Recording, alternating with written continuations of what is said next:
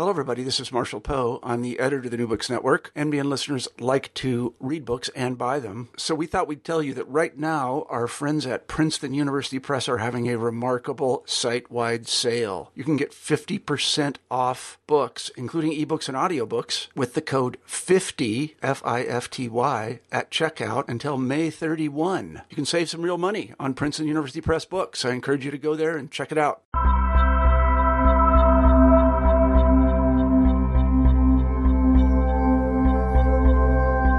Welcome back to New Books and Religion. Thanks again for joining us. I'm your host, Christian Peterson. The worlds of cinema and illustrated fiction are replete with exciting data for the historian of religion. Drawing on Tradition, Manga, Anime, and Religion in Contemporary Japan by Julian Thomas sets up a robust theoretical model for examining how the concept of religion is deployed in these mediums. Thomas outlines how the category of religion can be understood within the Japanese context and various reasons why religious markers and themes are reproduced in manga and anime culture. His detailed illustration of the typologies of the manga-anime religion nexus is achieved through both narrative analysis of illustrated fiction and film, as well as ethnographies of digital and material environments. In our conversation, we discussed the production and marketing elements of manga, its uses for proselytization, some ritualized responses of audiences, famous authors and their works such as Tezuka Osamu's Buddha, religious movements derived from manga and anime culture, the religiously nationalistic elements of Kobayashi Yoshinori's On Yasukuni and On the Emperor, the filmic career of Miyazaki Hayao, and the role of manga in Om Shinrokyo's rise and fall, among many, many other things. Without any further delay, here's our conversation. Thanks again for listening to New Books and Religion. Today I have the pleasure of speaking with Jolyon Thomas about his great new book, Drawing on Tradition, Manga, Anime, and Religion in Contemporary Japan. Morning, Jolyon. How are you doing? Hi, how's it going? I'm Great. doing very well, thanks. Yeah, thanks for making some time to talk to me. This is a really wonderful book, both really interesting topic. I think not many people are working on this kind of stuff in the study of religion, so I really appreciate that. But I also really appreciate your clarity and your methodology and kind of the purpose of the book, and I think it's a overall very, very good book. So thank you very much. Thank you very much for saying so. Before we get into kind of what this book is all about, I was hoping you could talk a little bit about how you got interested in the study of religion, how you got interested in the study of Japanese religions, kind of what brought you to the field, people that might have been influential in your approach or in the topics you study. Sure. Whenever people ask me this question, I always hesitate for a moment because I'm not sure how far back to go. I think I could start by saying, I took classes when I was an undergrad at Grinnell College, but I think that the whole thing that brought me to religious studies classes in the first place was that, I grew up going to a congregational church, pretty liberal congregation in Des Moines, Iowa, and I found myself to be really disenchanted over the course of time with the church itself. There's this whole interaction that involved my confirmation experience where I didn't want to become a member of the church, and my parents and grandparents really did. And I found myself being really disillusioned, and that was the beginning of this sort of angry teenage phase where I was like, down with religion, whatever. But I realized over the course of time that I actually found religion in the broadest sense to be really fascinating. And so I was kind of, I think in my later teenage years, I was really trying to figure out what it is that people think that they're doing when they say they're being religious, or, why, and as I became able to be more reflective, I was wondering, why was it that I felt like I didn't really want to become a member of my parents' church? What didn't feel right about that to me? So when I was taking classes at Grinnell, some of the first courses that I took that really got me going were really sparked my intellectual interest happened to be religious studies courses. I think the first one I took was a course in major Asian religions taught by Ed Gilday, who's just, I think, retired at Grinnell. And then I took courses with Henry Reitz on the Bible. Somewhere along the way, things just really sparked, and I felt like I finally had this opportunity to engage those questions that had sort of been in the back of my mind when I was younger. Yeah, another thing I noticed was just that in these religious studies courses I was taking, there are a number of people who are just, a year or two ahead of me who seemed to be the most articulate, brilliant people I'd ever met in my life. They were just, out of this world smart. And I thought to myself that I wanted, to be like them. And so, I declared a religious studies major, and I should say that was right around the time where I was undergoing a different sort of non-religious conversion experience, where I'd been a very apathetic student, nearly got kicked out of school, actually.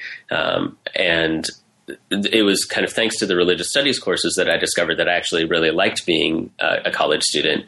And so, a number of the professors in the department really worked with me on how to craft an argument, how to write a longer research paper. And soon I found myself being deeply engaged with the material in every class. And by the time I graduated, I was already sort of thinking about going to grad school in religious studies. But I wound up taking a detour in that right as I finished college and I did an additional semester of student teaching, I happened to be dating somebody at the time who was making a move to Japan, and I was thinking that I really wanted to leave the country as well. So I just kind of dove right in and took a job in Japan. And so my next academic task, if that's the right word, became learning this new language. And so, I spent a couple of years in Tokyo teaching and just trying to learn as much Japanese as I could. And in the course of that, then I kind of inevitably wound up combining my intellectual interests in my pre-existing intellectual interest in religion with my growing interest in Japanese language and culture. And so that's sort of the germ of this book came from that early experience. Yeah, and in the book you're somewhat explicit about your experience there and how trying to learn a language kind of collided with this body of literature, right? So could you talk about how, how this? When did you decide that this is something I should write as a book? How did that idea emerge? Right. It's really tough to go back and retrace this because, we're talking about a decade or more now since this happened. But let's see. So first thing, just to speak briefly about learning Japanese, I had not taken any Japanese before I moved to Japan. So I moved there cold, and I wasn't taking lessons while I was there either. I was just kind of teaching myself. So I had to figure out really efficient ways to pick up the language quickly. And the urgency came from the fact that I'd never felt illiterate before. I didn't remember the feeling of being illiterate. And it really drove me crazy. So I felt like I needed to learn how to read the language around me as quickly as possible. And what I started doing was comparing Romanized spellings with the kanji, which is the ideographic vocabulary that's used in China, and then the native syllabaries, which are called hiragana and katakana. And so I was gradually learning how to use these things, but to see them in their native context, I needed some way to have kind of a guide through them. And so I ended up picking up manga that are pretty popular series that are aimed at children. And as I started reading those things, my vocabulary expanded very rapidly. And I didn't understand everything at first, but after about a year of reading manga, I was able to have a conversation pretty well and so on. But at the same time, I couldn't quite let go of this interest in religion, particularly because the Japanese approach to what we call religion, and I guess I should clarify that every time I'm using the word, you can imagine the scare quotes around it or whatever. There's a big deal in the field about like how we define religion and so on. And in a minute, I'd like to sort of talk about my approach, but just in terms of what brought me to the book, I was seeing that, what I thought of as being religion, a lot of my Japanese interlocutors didn't think of as religion. So in the neighborhoods where I was living, there were temples and Buddhist statues and Shinto shrines everywhere. I couldn't walk around a corner, it seemed, without running into some religious edifice. And I would see people, making offerings to these statues that were on the roadside, or I would see people hiring a Shinto priest to do a groundbreaking ceremony when they were building the house right next door on the empty lot next door to my apartment. And so it seemed to me that there was religion everywhere. But when I talked with people, most of the time they said that they didn't think of those activities as being particularly religious. And so that was really the kind of question that was driving my my research, which is basically, if we are going to say that there is religion in Japan, or there's something that we call Japanese religion, then where is it? Like, what is it that people are doing that we, as scholars of religion, could describe as being religious? And so that was kind of what I was trying to get at. And I, as I was reading more manga or watching more anime, I was finding all of these things that seemed to me to be places where people were regularly engaging in religious narrative, sometimes ritually engaging with content. And so that was kind of the thing that was really the motivator for the research project. Great. Yeah. So could you talk a little bit about where this category of religion kind of fits in Japan? Because I think for many listeners who are not familiar with the Japanese context, I think this idea of what is religion in Japan has a certain history, right? Where, like you say, most people say they're not religious. When you're talking to people about the things that you see religious, they're saying they're not. So how can we think about religion in Japan? What exactly are you talking about? Yeah, thanks for asking that question. So as in many places in the world, I think that it is fair to say that there had always been a certain way of dividing the social life in Japan. If we go back to the early historical sources, we can see that special consideration is given to people who engage in certain types of ritual activity. A lot of times that's associated with politics or with governance. But we do see like sort of special treatment granted to Buddhist priests, for example.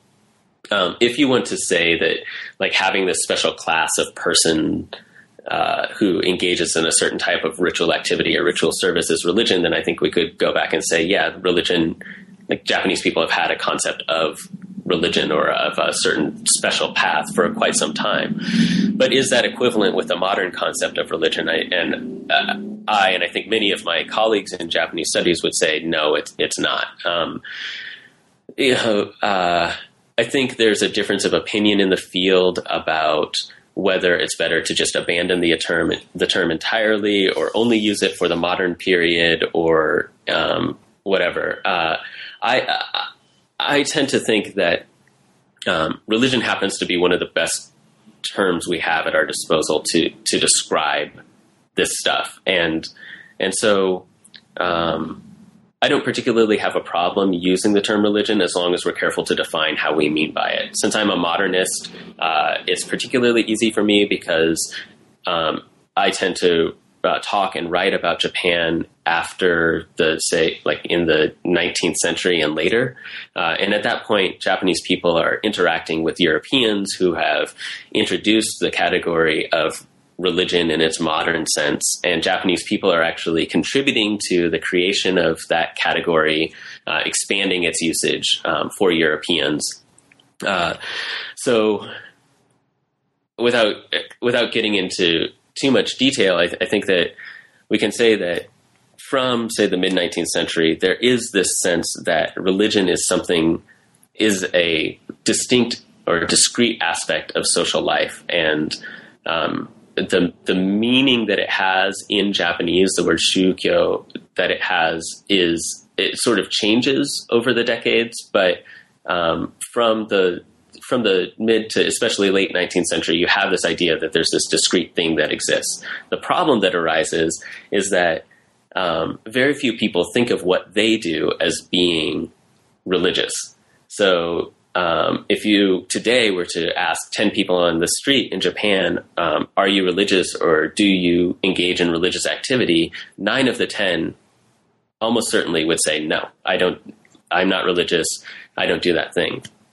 But if you were to ask them about a specific activity, like, did you go to clean your ancestors' graves during the equinox week or during Obon? It actually happens to be Obon season right now. It's kind of a time when people tend to venerate their ancestors. Then a lot of people would answer yes to that. So people are engaging in ritual activity that's based on this sort of presupposition that the ancestors exist and need to be taken care of, which to me sounds like religion, but to native informants, they don't categorize it that way. So then the dilemma that remains is, as a scholar of religion, what do you do with that information? Do you use the term religion to describe it, or do you try and use some sort of native way of describing it? Native sounds weird, but a local way of describing that. I can't say that I have settled on my final approach to this, but in the book, I was trying to say, okay, let's be honest about this. I'm a scholar of religion who's predisposed by his training to see religion in aspects of social life. So let me just assume that, and let me be explicit about that and say, I'm going to call these things religious, even though I'm acknowledging that some of my informants aren't going to be choosing to describe it that way. I think some people would take issue with that, but at the time it seemed to me to be a reasonable approach to the dilemma about whether religion exists or doesn't exist in Japan. Sure, I think you're successful in the book too, in talking about ways of thinking about religious narratives, social rights, these kind of things, and I think it makes sense in the context that you're working with. Now, that content, many people also might not be familiar with. So can you Sure. give us a little bit of idea of what is manga, what is anime, what distinguishes these from other illustrated fiction that people might be familiar with? Right. So simplest version would be that manga are like comics and anime are cartoons. It gets a little more complicated because I think when people hear the word comics, they might be thinking of like a comic strip that they see in a newspaper here in the United States, where, you have 3 or 4 panels, or maybe 1 panel in the case of the Family Circus. But the manga can exist in that sort of form, but usually when people use the term manga now in the 21st century, they're referring to what I tend to describe as illustrated serial novels. In other words, they're these long, usually pretty long stories that would be initially published in weekly or monthly magazines in installments of about 15 or 20 pages, maybe a little bit longer. And then eventually those stories are collected into volumes of about 200 pages a piece. And those volumes, a set of those volumes can run into the hundreds. There are some very famous manga series and very popular manga series that have just had ongoing serializations. I think it's a lot more common to have a manga story run somewhere between, say, 5 and 20 volumes. So, roughly 1,000 pages, maybe several thousand pages for a story. And then in terms of the medium itself, every type of comics, if we use comics as the broad descriptor of storytelling, of sequential art, every type of comics will have some decision-making on the part of the author, illustrator, in terms of how to represent the passage of time, how to represent changes in scene from one place to the other. And manga tend to have a pretty broad range of how to represent that. And another way of thinking about that is what happens in the space between each individual frame of the story.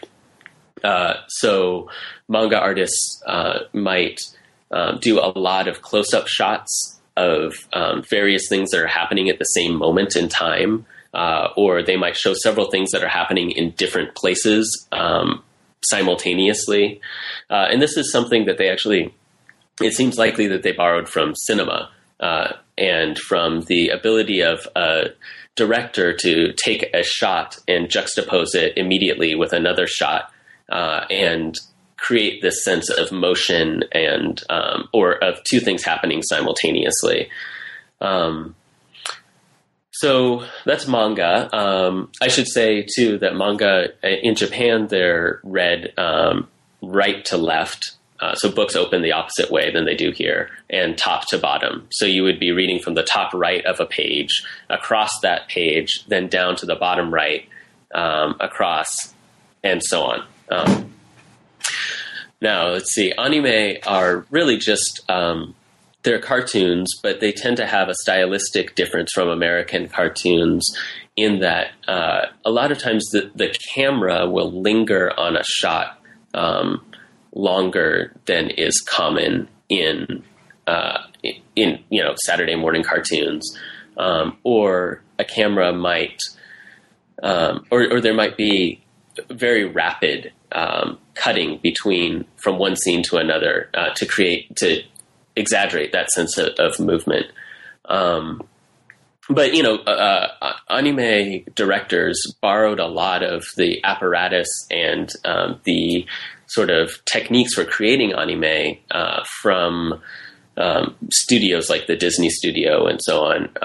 But then they kind of added their own twist to it, and a lot of that had to do with sort of economic pressures on the industry and so on. And other people have written about this in much more detail than I have. I think a great book for anime is The Anime Machine by Thomas Lamar. I think it's University of Minnesota Press. He goes into great detail in the first 100 pages or so about the ways that filming anime creates this unique medium and so on. So there's good stuff out there for people who are interested in that, and a lot of it is cited in my book. Sure. And who are the audiences for these? You in the book you talk about the relationship between manga and anime, and you talk about the types of audiences. So sure, who does this stuff? Because when I think at least in America, when we think of comics, when we think of cartoons, we think of kids. Right. Yeah. Kids certainly read manga and watch anime. But in Japan, and now increasingly outside of Japan, we see a much broader range. If you're on a Tokyo train, you could see a 60-year-old salaryman reading a manga. You could also see a grandmother or a 20-something so-called office lady reading a manga, and the subject matter is just as varied as those demographics. So you'll have everything from science fiction and fantasy, which is a lot of what we see getting translated into into English for audiences in the United States and elsewhere. But there are how-to manuals or kind of these sort of nonfiction introductions, like it's sort of similar to like the Idiot's Guide to whatever. You'll have those in manga form in Japan. You also have, I think for a while people tended to associate manga with eroticism because there is a certain corner of the market that is targeted to, I guess, helping people get their jollies, but that sort of thing that's does exist. It's a share of the market that I don't think we can ignore, but it is by no means the majority of the market. And I think basically any topic that you can imagine being covered in a novel in English literature is definitely covered in manga. So you have your 50 Shades of Grey, and you have your Hunger Games, and you have everything else, including like the most profound pieces of literature and the most banal sort of jejun pieces of literature side by side when you're thinking about manga. Now, you're very clear about kind of your methodology, how you think we should be approaching these types of materials. I wonder if you could just give us your thoughts a little bit about this idea of the medium. How can we approach sources where images or film or sound are so important to structuring the narrative of the text? Right. Okay, so a big thing, and interestingly to me, this is true both of religious studies and of manga and anime studies, is that there's a tendency to overemphasize narrative and to downplay the other things that are contributing to the sort of synesthetic experience of whatever. So when you see, and this, I don't want to make a blanket statement about people who are doing manga and anime studies or religious studies, but just that scholars are now aware of the fact that we used to just say, this is what the story says, without looking at how the story was being conveyed. And so in the case of manga and anime, that meant, well, I've got this work by Tezuka Osamu. What's the story he tells, without looking at how he tells the story? In his case, like, he's got a famous biography of the Buddha that some people have been using in their classrooms and so on. And Tezuka is telling the story by modernizing it, making these asides that sort of bring, 5th or 6th century BCE India / Nepal to he sort of updates it for people who might be reading in Japan in the 1970s or 80s, with little references and asides to contemporary culture. And also, importantly, and those are visual references, I should be clear, as well as verbal references. So there's that, but then there's also things, I alluded to this a little bit before, about just the pacing of the story and how the artist might move from one frame of a manga to the next. If the artist focuses a lot on different aspects of the same scene in individual panels that have, say, a picture of flowers or a picture of a person's fingers interlaced or whatever, is the author inviting the reader to take time, to take a moment to appreciate all of the different aspects of what's going on there? If the author chooses to just use image to portray a particularly profound moment, is that supposed to suggest that the content of that moment is ineffable? For example, I just referred to Tezuka's Buddha, so just to piggyback on that a little bit, when Tezuka is portraying the Buddha having his enlightenment experience, he does not offer an articulation that's verbal. We tend to teach students about the Four Noble Truths and stuff like that. Rather, he just draws a picture of the Buddha seeing himself as interconnected with all these other dancing flowers and bears and artichokes and octopi and stuff like that. So he's portraying this sense that everything is interconnected, which, we could say is maybe part of the Buddha's enlightenment experience, but in doing so, he's changing the very way that people might understand the content of that experience. And I say he's changing only in the sense that he is presenting it in a way that's different from the usual kind of verbal articulations that we would read in a textbook on Buddhism. So paying attention to those visual cues and visual methods is really important. And I think that that's important, particularly because, in the field of religious studies, we're increasingly aware of the fact that religion is not just about assent to propositional statements of belief, nor is it about people just believing in a story, the story of, a certain people being an elect people, or of a certain person being a Messiah, that it can be about all of these other things that have to do with, the material body and so on. One person that's been doing interesting work on this recently is Brent Plate, somebody that I've been in dialogue with a lot about media and religion and so on, and kind of how there are all these ways that we engage with religious content that come through our various senses that don't have to do with just reading a story and following along. So I think that's what I was trying to get at in the book. Brent's done great work, both on the senses and on film and religion, that I highly recommend as well. But yeah. Yeah, and we've talked to Brent here at New Books in Religion as well. So we are also a big fan of his work.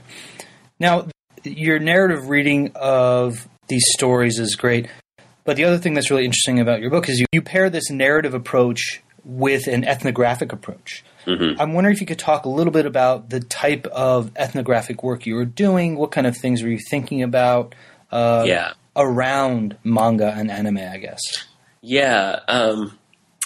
So I have to be, this is a tricky thing for me, because I think of the ethnography, the ethnographic aspect of this book as being its greatest strength and its greatest weakness. The way I had gotten midway through my research in Japan, and I realized that I had just been reading all these stories or watching all these films, but I wasn't feeling like I was getting closer to understanding what was truly religious about them. And I was sensing that I was just imposing my category of religion on these texts or these films. I hesitate to call them texts, but on these manga and anime. And basically what I was doing, if I was doing that, was just writing a book. It wasn't a book yet, but just writing a study about myself. And I wanted to rather be writing a study about, people in contemporary Japan and how they were interacting with manga and anime, and what might be religious about that. So very late in the game, it occurred to me to start asking people.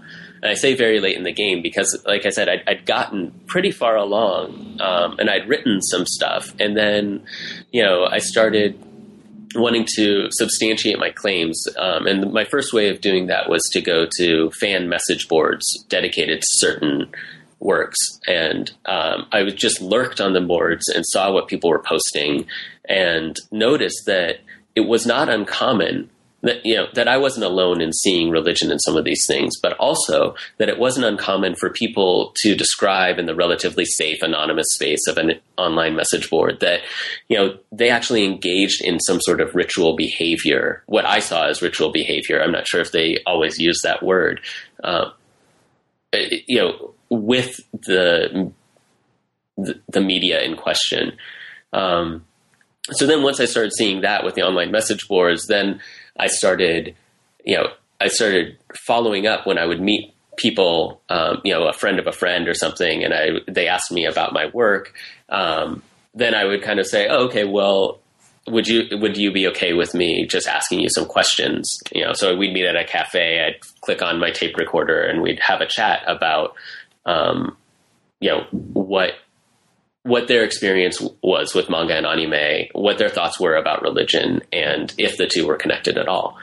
And, I have to say, I called it a strength because I hadn't seen anybody really doing that sort of work before, but it was a weakness in that I came to it too late, and the interviews and the survey I did with some college students, it really was too little too late. And so one of the things that I did at the closing of the book was to say, this is just a first attempt. I really hope that people will take this idea and move forward with it.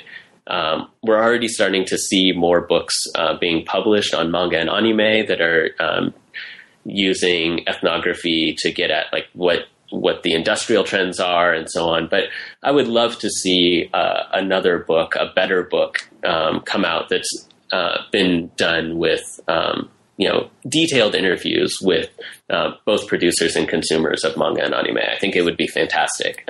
So if there are any grad students out there who are looking for a project to do, then it can be done much better than what I did in this particular book. Well, we think you did great. Thanks. Now, another thing to help us think about this idea of religion within the context of manga and anime is you outline certain typologies or categories of where religion fits in here. So can you tell us the ways in which manga is deployed in, the ways in which religion is deployed in manga? Yeah, actually, I don't think you misspoke there. Manga is deployed by religious groups to try and reach new audiences. I say new audiences because I think there's this sense, in the case of not all of them, but there have been some manga that have been published by, say, the Soto sect of which is a branch of the Zen tradition in Japan, and they'll have like the story of their founder Dogen, and it's, as you might expect, a sort of plotting biography of this sectarian founder.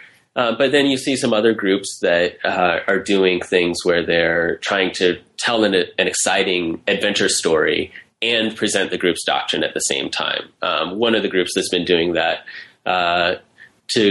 with a lot of verve, I'm not sure about the effectiveness of it, is a group that's called Kofuku no Kagaku in Japanese.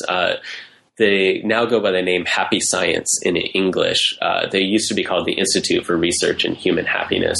But anyway, they have these marvelously produced anime and manga that they have been publishing for some time now that are, designed to introduce people to sort of the cosmology and worldview of happy science and to get people interested. So that's one kind of thing. But then I think, like, if we were to think about this as a continuum or a range of types of expression with religion, then we have these things on one end of the continuum where a religious group is creating a manga or anime specifically to edify their current members or to capture new audiences. On the other end of the continuum would be, I think, the vast majority of stuff that we might call religious manga and anime, which is the kind of thing where an author or illustrator or director recognizes that religion is a particularly fecund source of all kinds of great stuff. It's the source of magic and miracles and so on, which means that religious content is replete with convenient plot devices. So, you have the girl who is whose family runs a Shinto shrine in Tokyo, and she falls down a well, and then she's transported to this magical world. Or you have the person who suddenly discovers that this Buddhist statue is walking and talking and offering to protect her from these bad guys. And so the religion that's involved is kind of aesthetic, it's ornamental in a way, in that it just moves the plot device along, but it incidentally exposes people to religious vocabulary, imagery, and ideas. And there's some stuff in the middle where people are, kind of trying to get audiences to maybe pay a little bit more attention to religion or to lead a more examined life without necessarily saying you must convert to this particular religion. One person who's fairly famous who I think has been doing that is a fairly right-wing guy named Kobayashi Yoshinori. Several of his books have sort of taken on this hortatory mode where they're encouraging people to visit the controversial Yasukuni Shrine in central Tokyo, or to think of the emperor as a ritual specialist rather than just as a sort of political or symbolic figurehead. So, there's a pretty broad range in terms of the religion in and of manga and anime. But one crucial thing is that I think to date, when I was working on this book, I felt like most of the stuff, there wasn't a lot on religion and manga and anime, but what was out there tended to use the preposition in. Like, let's look at this manga and find the religion in it. And what I was trying to do was to sort of flip that around and to say, okay, we have, let's assume that there's religion here, but let's not assume that the religion is being transmitted through the medium. Let's rather think about the fact that the medium might be the site for the performance of religious activity. And again, this is where ethnography came in, and that's where I was starting to find people, reading a manga and incorporating that into their religious worldviews, or engaging in ritual behavior that was based on what they had seen in an anime and stuff like that.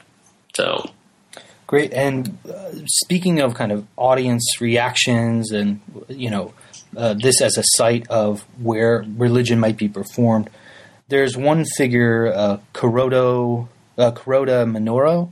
Yes. Mm-hmm. Can you talk a little bit about who this figure is and what's going on around him? Yeah, Kuroda is a really fascinating individual, and he was very generous with his time. He met with me a few times, and we talked about his sort of life and work, and I guess what he would call his life's work, which is that he sort of fell into this career as a manga artist, and was basically just one of those people kind of in the middle of this vast manga industry in the late 60s and 70s, where he was kind of drawing manga targeted to girls as a way, as he describes it, of just having a way to eat, right? But along the way, he became a member of a religious group called Mahikari, which means true light. It's a fairly large religious organization in Japan. And that really began to influence the material that he was incorporating into his manga. Now, he says that he was already drawing manga that caused some religious groups to contact him and to say, hey, you should come check out our teachings because they align with yours or whatever. For whatever reason, he clicked with Mahikari, and then there's sort of this schism in the late 70s, and he was kind of at a loss and had a moment of inspiration when he realized that it would be important for him to start his own group. It's a small group. It's kind of based on, the group was formally established in the early 80s, I think 1984 technically, but perhaps a couple of years before that. Anyway, so he establishes this religious group that's largely based on his, his readership, and his manga are, how do I describe this? They tend to present protagonists as, a protagonist will discover that she's died or that she's traveling through the world of the dead, and then some figure will appear to guide her along. And so that figure is really kind of the stand-in for Kuroda himself, and he's allowed, and it gives him the opportunity to sort of expound on his views about the spirit world and so on.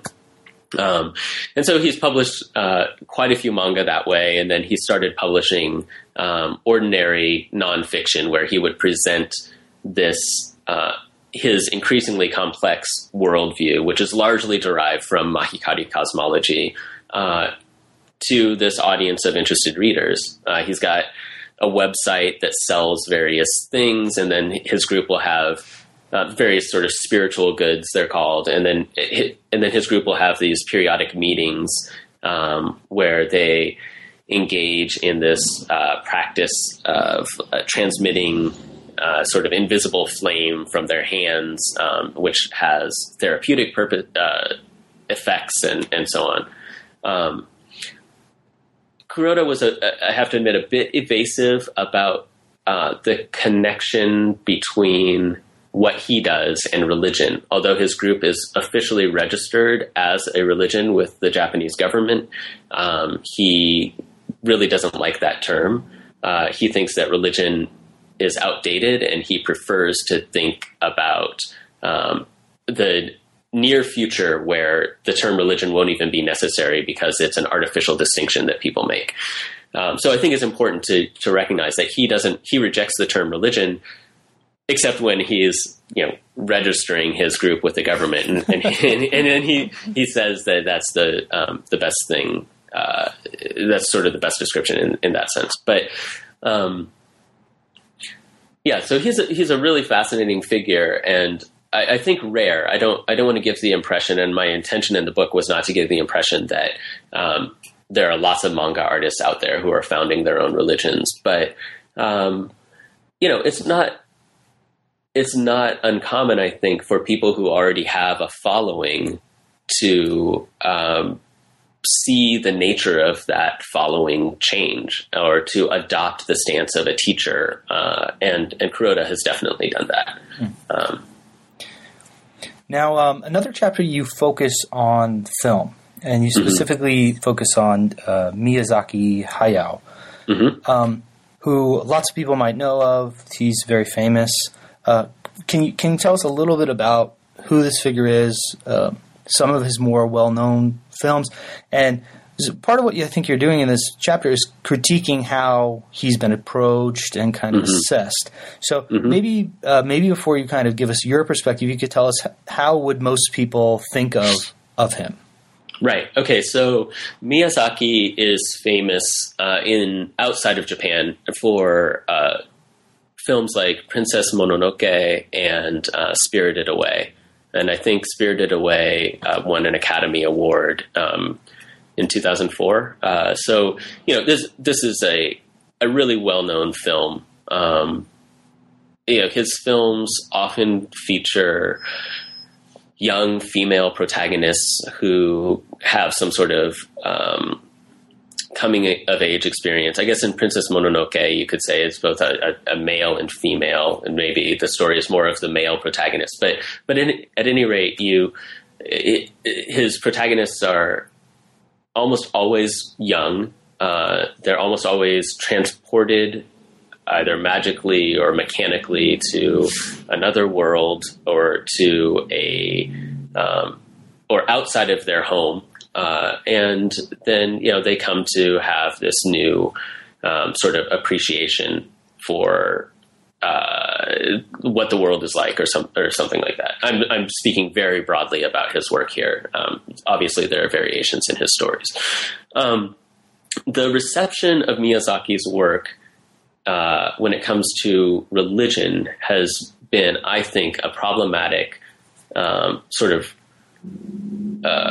tendency to see that he is deploying certain types of figures and to assume that he has a religious message to transmit, or to assume that he unconsciously is transmitting a religious message. So you'll see these people who are saying, Miyazaki is preserving this ancient form of Shinto. That's triply problematic because one, he explicitly denies that that's what he's doing. Two, it's questionable whether we have a really good sense of what the ancient form of Shinto is, and it's especially questionable whether Miyazaki has any sense of what that is. And three, what's at stake for us when we're saying that he's transmitting this thing? And it's the third thing that really gets to me, because I feel like there's this sort of preservationist or conservationist impulse that a lot of scholars of religion have, or people who happen to be making reference to religion when they're writing about media or popular entertainment, where they see, they see this media form and they say, oh, well, this media form is existing in to use another problematic word, secular environment, and maybe it is allowing religion to survive in an environment that's increasingly hostile to religion. And I completely understand where that comes from. I'm sympathetic to it, but I really don't think it's that helpful because it seems to me more likely that the environment is not necessarily hostile to religion. The environment is changing, and the forms that religion is changing, or the forms that religion is taking, is changing as well, and are changing as well. So to say that Miyazaki is preserving something, one, attributes to Miyazaki an attitude that he explicitly denies having, and two, kind of focuses our attention on the position of religion in society in a way that I think is ultimately unhelpful. I do share with with the authors who have written about Miyazaki in this way, a sense that there's something in his works that we can identify as being religious. But I think that we shouldn't assume that he is doing anything to necessarily preserve awareness of deities or anything like that. In fact, the deities who appear in Miyazaki's films seem to be ones that he is sort of made up or taking great liberties with. And they're the ones who are active, but almost always his representations of institutional religion are pessimistic. In Princess Mononoke, there's a venal monk who is certainly not a figure to be admired. In My Neighbor Totoro, there's no priest figure who appears, but there are statues that appear, and they tend to be inert, whereas you have this fuzzy tree spirit that the two young girls who are the protagonists of the film interact with. And so, I think that to say that Miyazaki is doing religion kind of takes us away, without defining carefully what we mean by that, kind of takes us away from an understanding of what his work might actually be doing, especially if he says explicitly time and again, I'm not into organized religion or institutional religion. So that's kind of what I was trying to do in that chapter. And I should say too that the book that's the core of the book, and that is the thing that I wrote first. And so the rest of the book kind of built out around that. So some of the stuff that's in the introduction where I'm laying out my methodology is really based on my reactions to Miyazaki's films and to the reception of Miyazaki's films. Now, the final chapter revolves around this group, Aum Shinrikyo, which a lot of people probably don't know about, I would assume. But if people that work on new religious movements, things like that, might be more familiar with this. Yes. But you talk about how manga is employed to formulate a kind of identity and ideology for the group, but also how it's used to proselytize, and then ultimately how it's used to critique this group and some of its activities. So really interesting. I really like this as a case study. So could you tell us what this group is, and then where does manga fit into this group's kind of activities?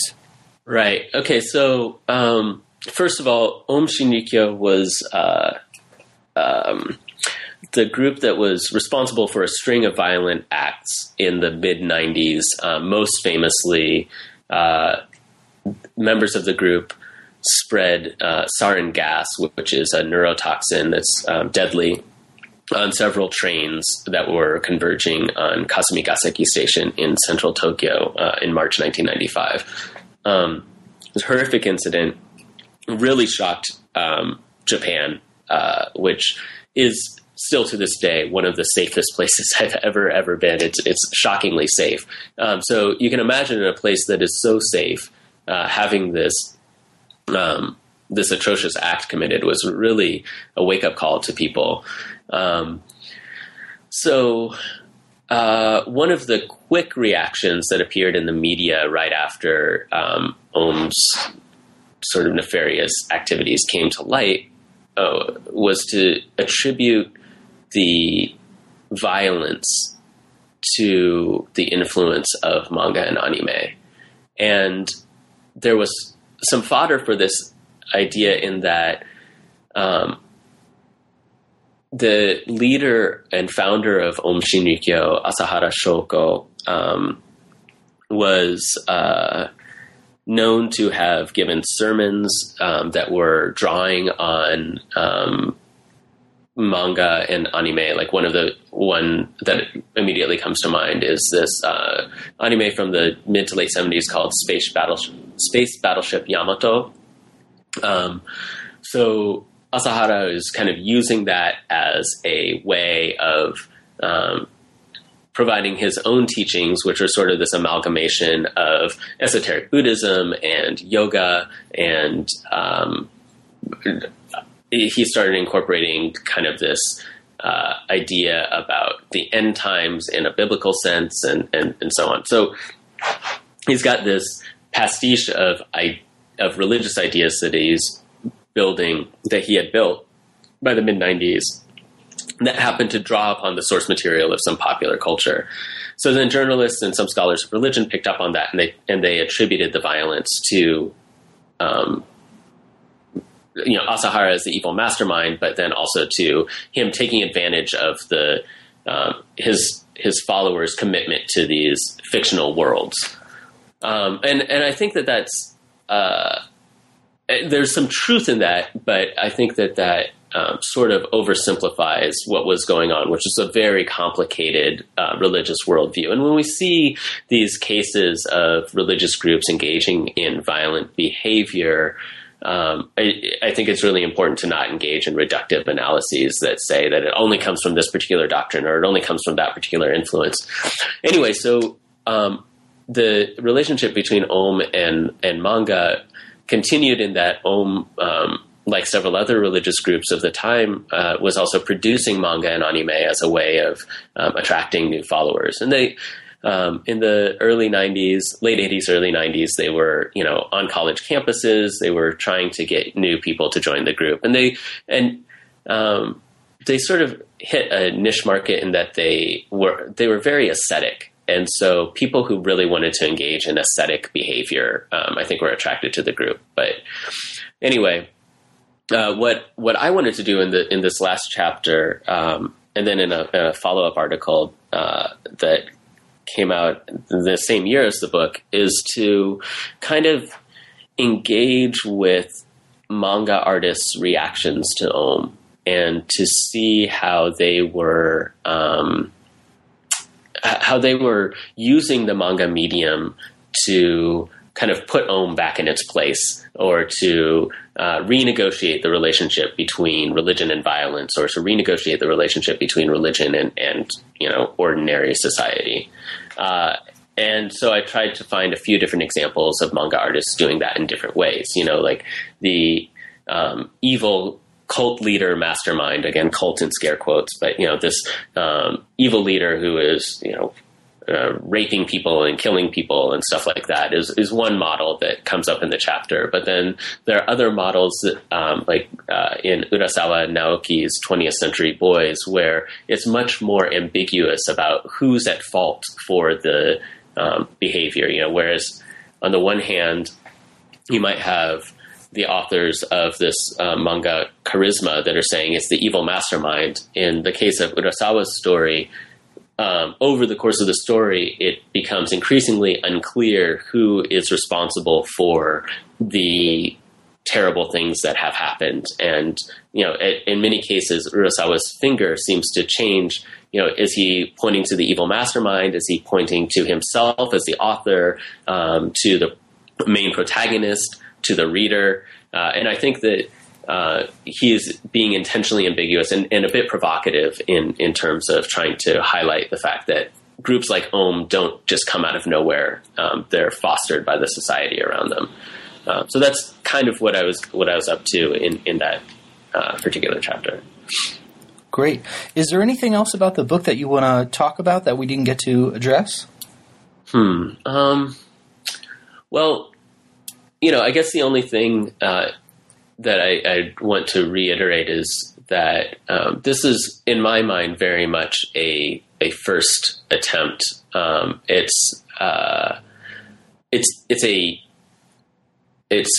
a book that is immature, decidedly. It was based on a master's thesis rather than a doctoral dissertation. So it's got there's a lot more that could be done with a more sophisticated kind of methodological approach that is more consistently engaged throughout the book. And I think that the program that I lay out in the introduction is one that I'm more or less happy with, but I'm not sure that I followed through as much as I would have liked to in the later chapters.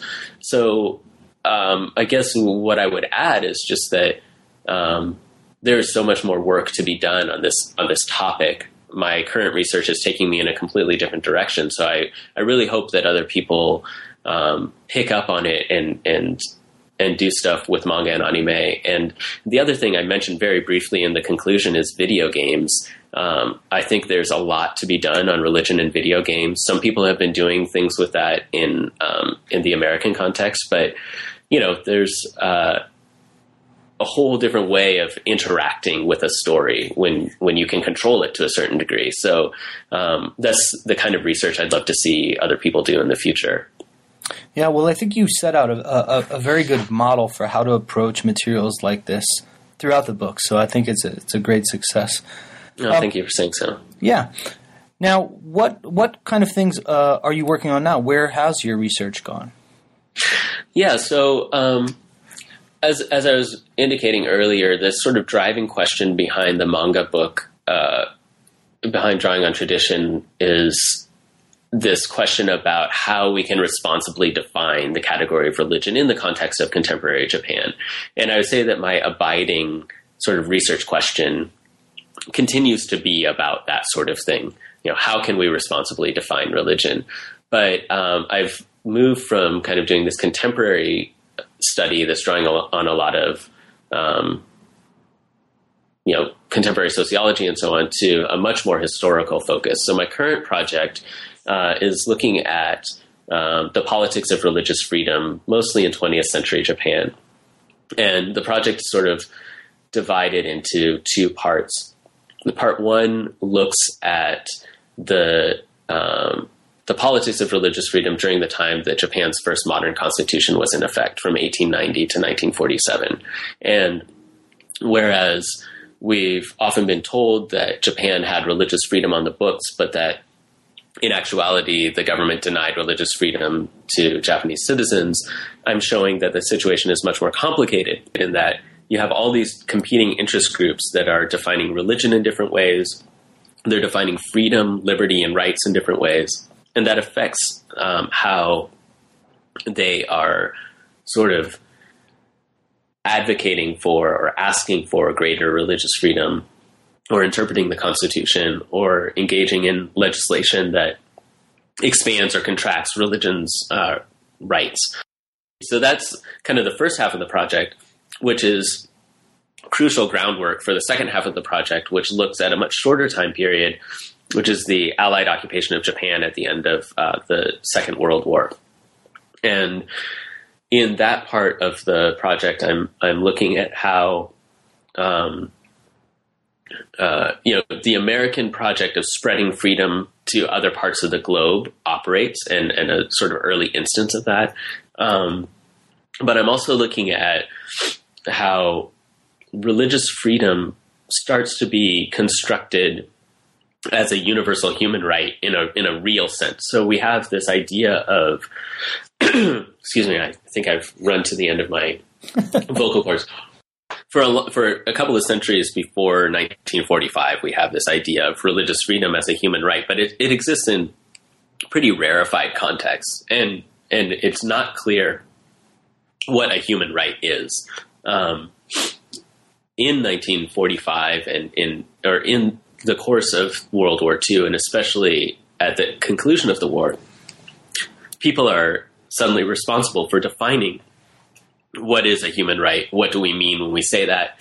And it turns out that in Japan, there was a lot of pressure to do that very quickly because of all of these sort of policy decisions that had to be made about how to instantiate religious freedom, and why the Japanese version was bad and why the American version was good, and so on.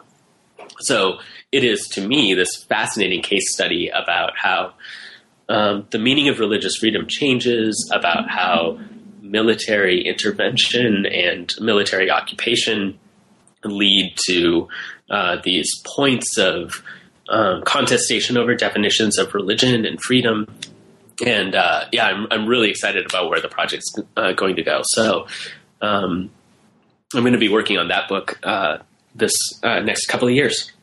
Great.